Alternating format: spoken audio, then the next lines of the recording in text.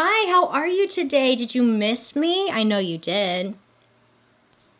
I know you did. Hi, how are you today? My name is Bailey Sarian, and today is Monday, which means it's Murder, Mystery, and Makeup Monday. If you are new here, hi, how are you? I hope you're doing well. Every Monday, I sit down and I talk about a true crime story that's been heavy on my noggin, and I do my makeup at the same time.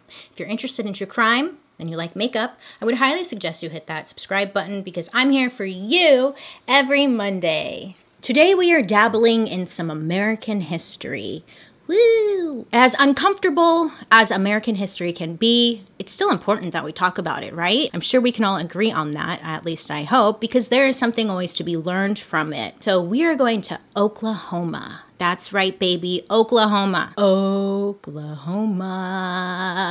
In 1921, Oklahoma had a racially, socially, and politically tense atmosphere. The First World War had ended in 1918 with the return of many ex-servicemen coming back home. Civil rights was still lacking for many people, and the Ku Klux Klan was on the rise. The Ku Klux Klan, I should have looked up like when they started, but I think it was around this time. But they were on the rise, and they were becoming more and more popular and more well-known, unfortunately. Tulsa, Oklahoma was a booming oil city which supported a large number of affluent, educated, and professional African Americans. This caused tensions in the city, and a combination of factors played a part in all of this, really. It was mainly like just racial tensions. Oklahoma was admitted as a state in November of 1907. The newly created state legislature passed Jim Crow laws, which were state and local laws that enforced racial segregation. The 1907 Oklahoma Constitution did not call for strict segregation, but still, the very first law passed segregated all rail travel and voter registration rules, which effectively disenfranchised most of the Black community. So that meant that they were also not allowed to serve on juries or in local office. Now, these laws were in place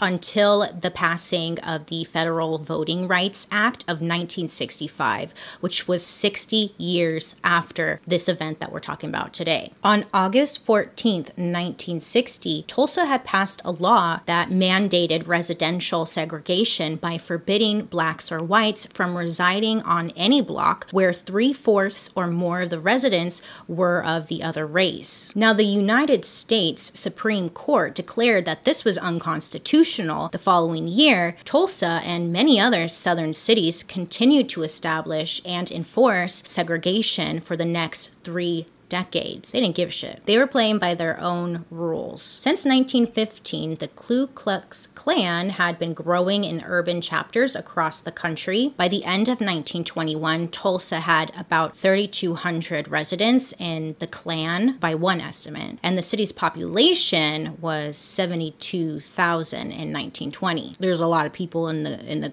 Ku Klux Klan is what I'm saying. So Greenwood was a district in Tulsa organized in 1906. Greenwood became so successful that it was known as the, quote, the Black Wall Street. So the Black community had created their own businesses and services in this area, and several grocery stores, 2 movie theaters, they had nightclubs, they had restaurants, numerous churches, and even their own newspaper. Oh yes. They had Black professionals, including dentists, doctors, lawyers, all lived and worked in this area as well. Now, because the Black community was not welcome in other towns, or cities, or even to live on like the same block as white people, so instead they decided, hey, let's start our own successful town. Let's do it ourselves. And that's what they did. So Greenwood residents selected their own leaders and raised capital there to support economic growth. I mean, they took it into their own hands. They're like, look, the white men are not going to allow us to be successful in their neighborhoods or be successful contributing members of society in their neighborhoods. So let's just take it into our own hands, which they did. They built their own town, their own neighborhood that was very successful. And of course, this caught attention from the white community. It fed into the racism that was going on because how dare they start their own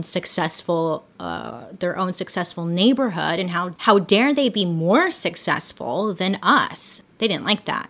On May 30th, 1921, a young black teenager named Dick Rowland, who worked as a shoe shiner employed at the Main Street Shine Parlor, he had entered an elevator at the Drexel Building, which was an office building on South Main Street. It's believed that Rowland may have been trying to get to the only restroom in the building, but it's unsure. He goes into the building and he goes to the elevator. Now, the woman operating the elevator was a white woman named Sarah Page, and Dick Rowland had entered the elevator, and what happened on the elevator is unknown exactly. But what we do know is that at some point, while the two were on the elevator, Sarah Page had screamed, and Dick Rowland was seen running out of the elevator. The guy who was working the front desk in the building, he ran over to the elevator, and he saw Sarah in what he said was a distraught state, and he called the police. The police came out and most likely questioned Sarah, but there was no written account anywhere of her statement that has been found. They must have been like, oh, I'll just remember it with my mind, or they burned it. We don't know. Most believe that the police had determined what happened between the two, and then authorities conducted like a low-key investigation of their own without doing the proper paperwork. Now, unfortunately, people were talking, rumors were swirling. Not even long after the incident took place about what supposedly happened on that elevator, it had circulated through the city's white community. A front page story in the Tulsa Tribune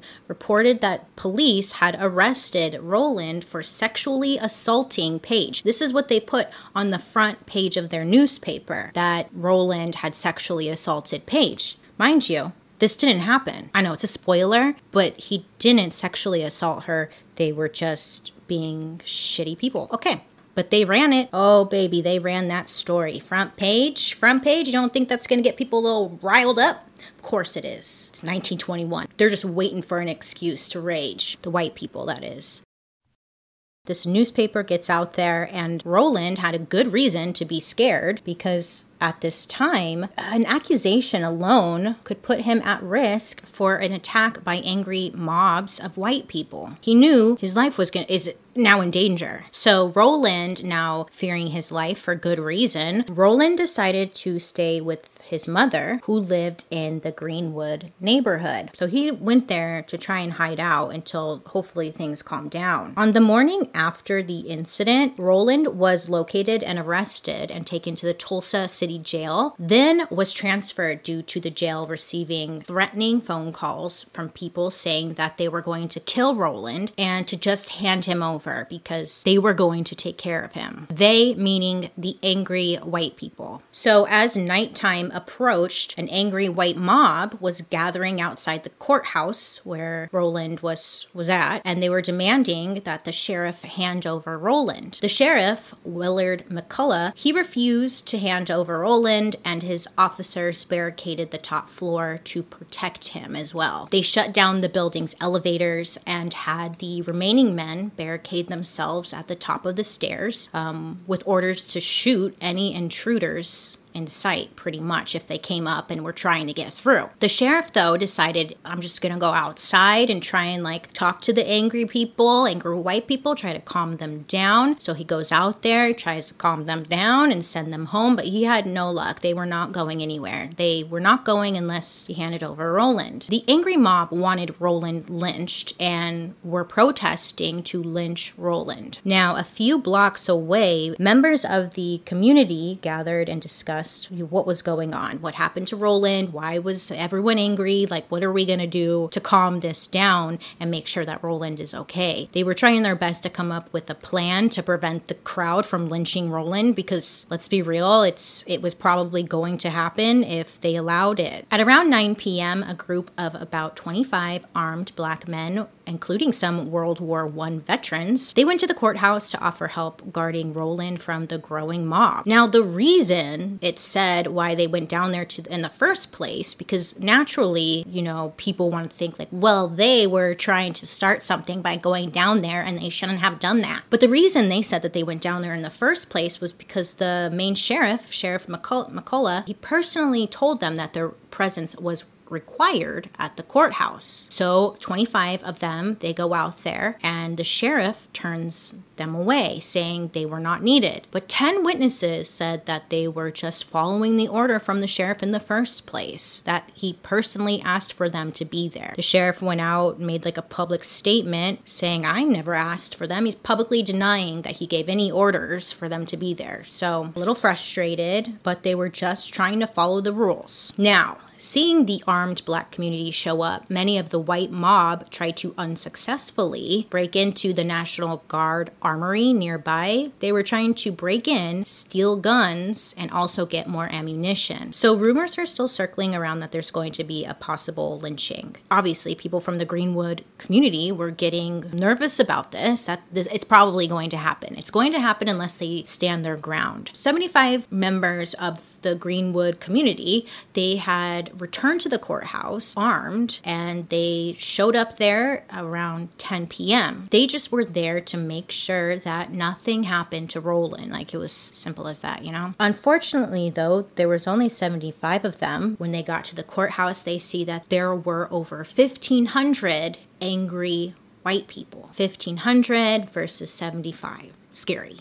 Now, according to witnesses, a white man is alleged to have told one of the armed Black men to surrender his pistol. Of course, it was probably more aggressive than that, but pretty much telling him to give me your gun or whatever, you know. But the man refused and a shot was fired. Now, some say that it may have been accidental or it was meant to be a warning. But because of this one shot, it turned into many firing their weapons at one another. So after shots were fired, pretty much chaos broke out. One gunshot pretty much started everybody getting out of control. So those who came from Greenwood, they pretty much retreated on foot back to Greenwood. Some in vehicles, I'm sorry. But they pretty much went back to Greenwood. The armed white mob, instead of just leaving them alone, they decided to follow them back into Greenwood. So a lot of the angry white mobsters, they stopped to loot local stores for additional weapons and ammunition. Along the way, any bystanders who they saw like leaving a movie theater, maybe like the show had just ended, they're walking out, someone leaving a restaurant or whatever, the angry white people, they shot them. They were just shooting anybody that they saw who was Black.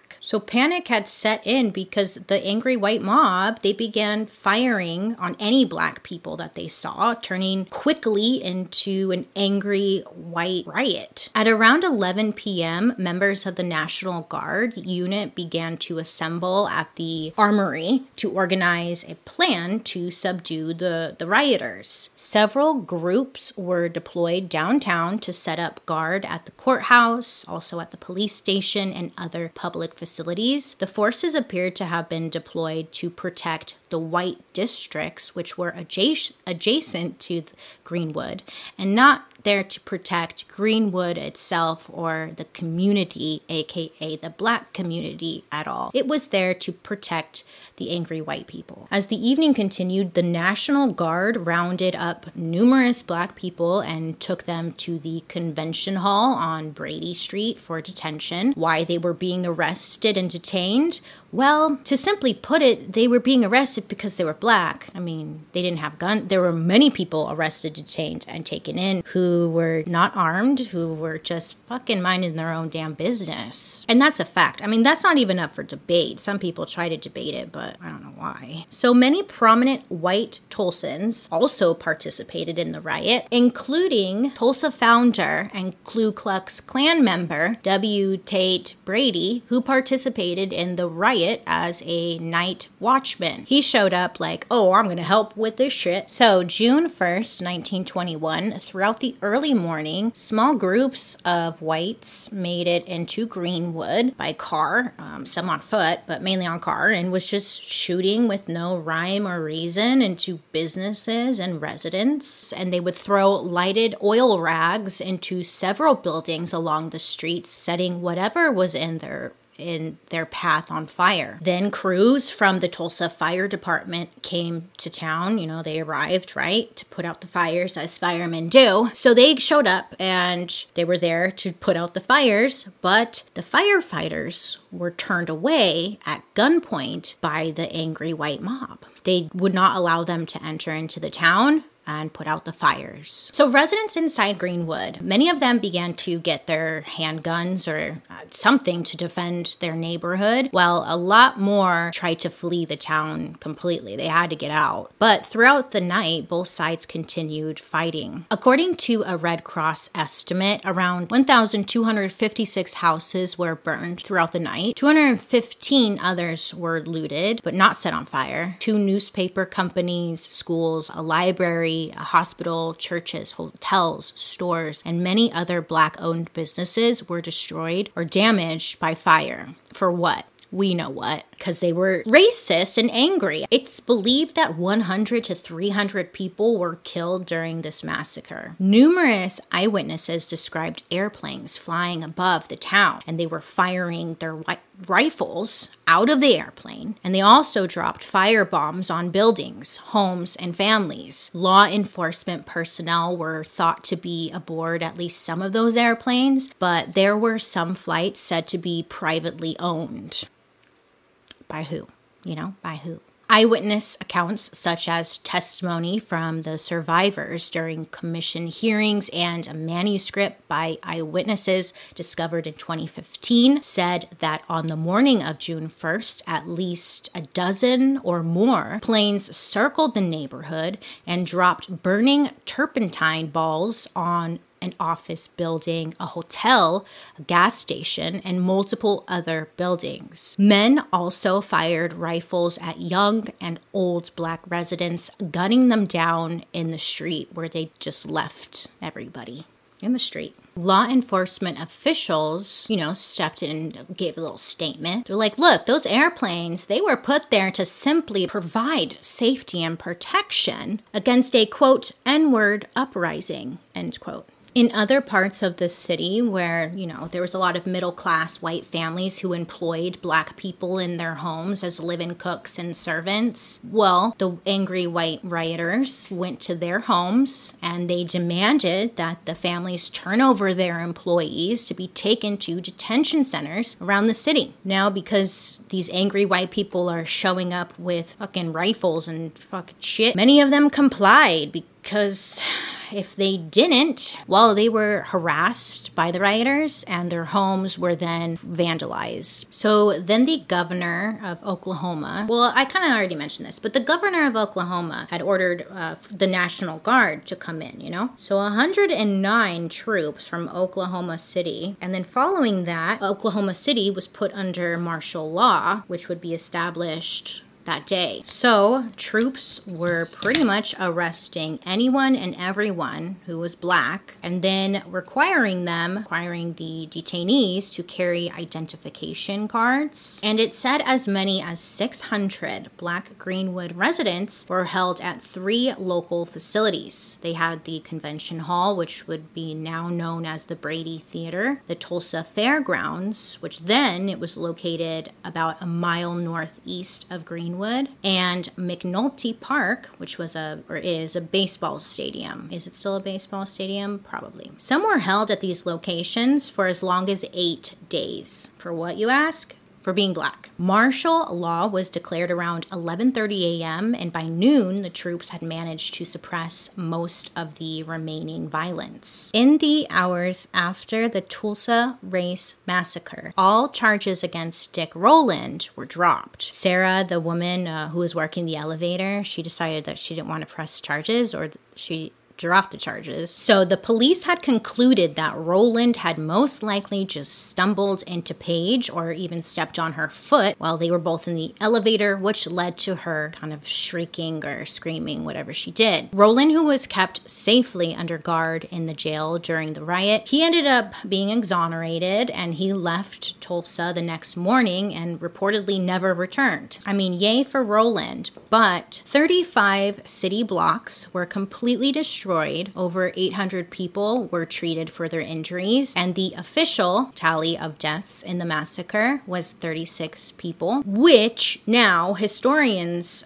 consider much too low. The Tulsa Race Massacre stood as one of the deadliest riots in U.S. history, behind only the New York draft riots of 1863, which killed 119 people. In the years to come, as the Black community worked to rebuild their ruined homes and businesses, segregation in the city only increased, and Oklahoma's newly established branch of the KKK grew in strength. Of course, how the newspaper was playing this, of course, was trying to make the Black community out to be the bad ones, like they tend to do. For decades, there was no public ceremonies, there were no memorials for the dead or any efforts to even acknowledge the events taking place between May 31st and June 1st in 1921. Instead, there was a deliberate effort to cover up the whole thing like it never happened.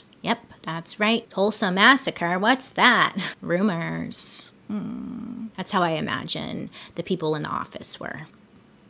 What's that? Never heard of it. Never happened. No. Remember the Tulsa Tribune? They were the newspaper who reported the story in the first place and essentially caused the outrage. Well, guess what? They removed the front page story of May 31st from its bound volumes, essentially erasing it from its records like it never happened. They should be held accountable. Scholars later discovered that police and state archives about the riot were completely missing as well. As a result, until recently, the Tulsa Race Massacre was rarely mentioned in history books. It wasn't taught in schools or even talked about. In 1996, on the riot's 75th anniversary, a service was held at the Mount Zion Baptist Church, which rioters had burned to the ground, and a memorial was placed in front of Greenwood Cultural Center. The following year, an official state government commission was created to investigate the Tulsa race riot. Scientists and historians began looking into long ago stories, including numerous victims buried in unmarked graves. In 2001, the report of the Race Riot Commission concluded that between 100 and 300 people were killed and more than 8,000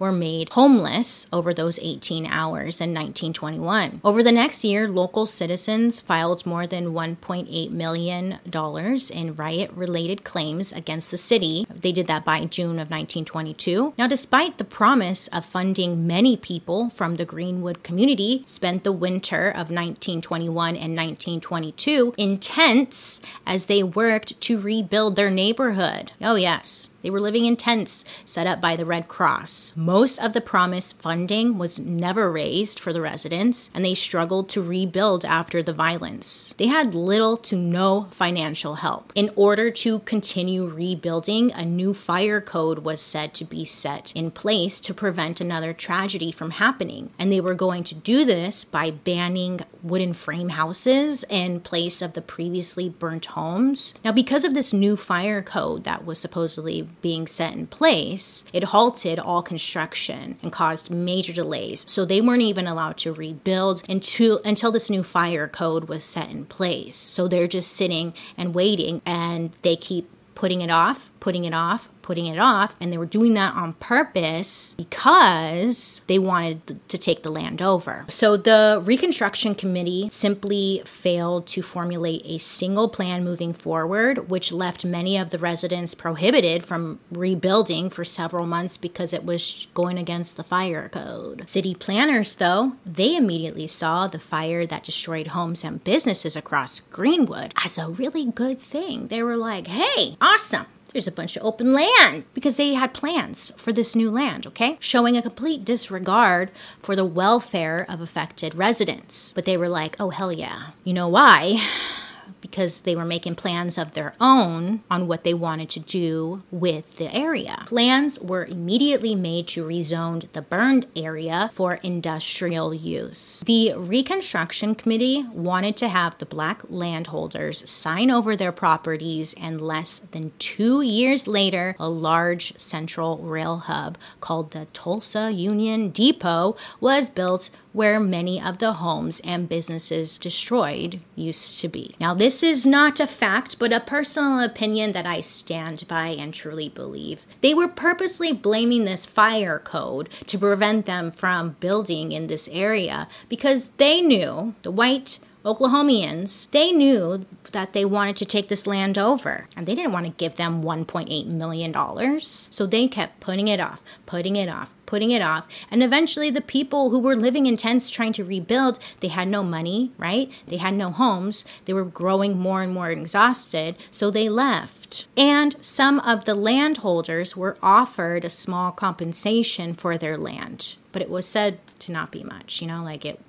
they had no option at that point. Because they had all this extra land now, it allowed for them to build an even larger train depot because they just had so much extra space now. There were no zip, zada convictions for any of the charges related to the violence when it came to the white rioters because the black community paid a big price. And a lot of them were detained. There were decades of silence about the terror, violence, and losses of this event. The riot was largely omitted from local, state, and national histories. A woman by the name of Mary E. Jones Parrish, she was a young African-American teacher and journalist from New York. She was hired to write an account of the riot. She was a survivor and wrote about her experiences and collected other accounts and experiences that people she knew. She gathered photographs and compiled a partial roster of property losses in the African American community. She published these in Events of the Tulsa Disaster, which was the first book to be published about the riot. Many who tried to share their stories to local newspapers, city newspapers, town newspapers, wherever they could, encountered pressure, mainly by the white community, to keep silent, or they would take the story and do nothing with it. 5 elderly survivors filed a suit against the city of Tulsa and the state of Oklahoma in February of 2003. This suit said that the state and the city should compensate the victims and their families to honor their admitted obligations, which was detailed in a commission's report. The federal district and courts dismissed the suit, citing the statute of limitations had been exceeded on the then 80-year-old case. The state requires that civil right cases be filed within 2 years of the event. The Supreme Court of the United States, when you hear that, the Supreme Court of the United States, you kind of think like, oh, there's hope, right? The Supreme Court, that's major. Anywho, well, they failed the people and they declined to hear the appeal.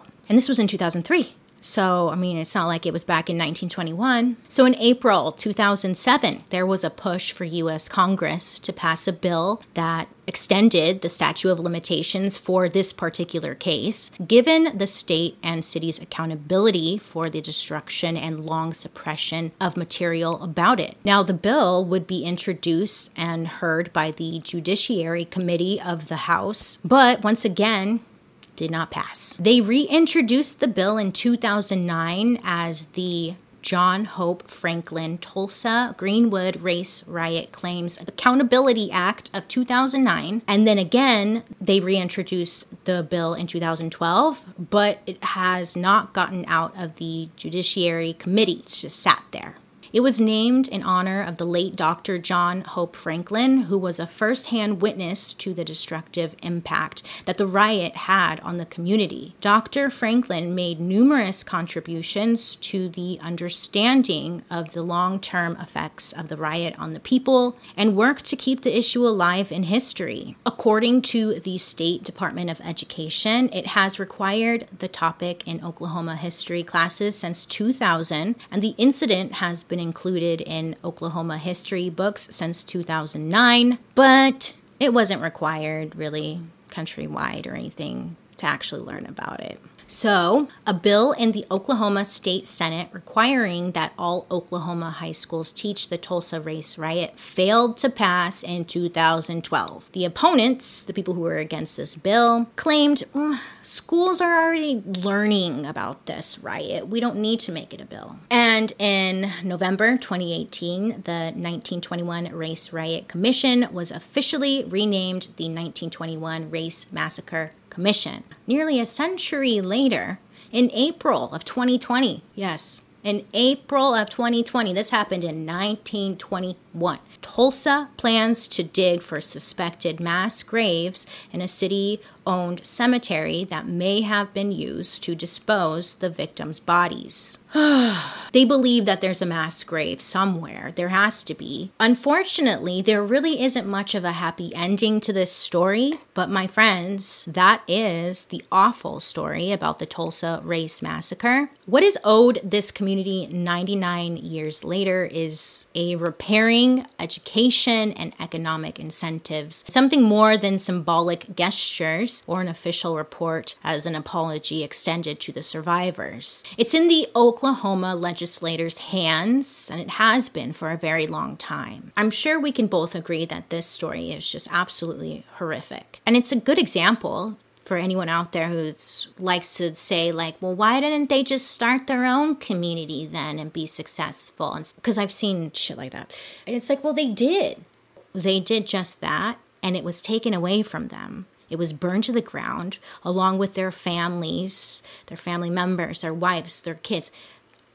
Destroyed, taken from them. They were punished for succeeding. And this, the Tulsa Race Massacre, was just a small little bump in the road of racism, abuse, murder, and attacks that they have faced in this country. The Black community during this time, they had just come back from World War I. They were serving a country. It wasn't even their country. They went to war, fought for our country, came back home, and fought another war. And it's like nobody wants to acknowledge, I'm sorry, not nobody, but a lot of people don't want to acknowledge this struggle that's gone on for a long time, as if their lives don't matter. And I challenge you to just learn some history. Read about the things that have been suppressed for a long time, like this. The 99th anniversary just passed. Next year is going to be the 100th anniversary of the Tulsa Race Massacre. I don't know. I was trying to think of a plan. Like, what can we do to help? I'm open to suggestions in the comment sections. I don't know how to get like a bill passed or something, but I would love to have that to happen. These families deserve it. If you were in their shoes, you would feel that way too. Come on. I hope this is all making sense. I'm being very careful with my words because a lot of people can take this as a personal attack and get very defensive, and that's not what I'm trying to do. I'm just trying to have a conversation. We have to educate ourselves, and we have to do better. Thank you guys so much for hanging out with me today. I hope you have a wonderful rest of your day. You make good choices. Please be safe out there. Seeing you guys next week. Bye!